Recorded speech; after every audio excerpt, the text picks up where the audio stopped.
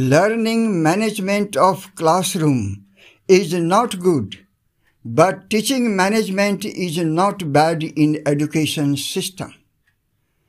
Teaching is everything in school system, but home learning is prescribed for problem-solving activities.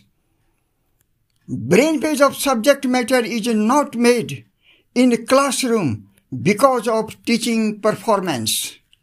Working mechanism of a student's brain is not applied for understanding and learning. Learning management of classroom is not good, but teaching management is not bad in education system. Beta version is the learning mechanism of technology, and teaching isn't the beta version of book-to-brain knowledge transfer. These are the drawbacks of education system.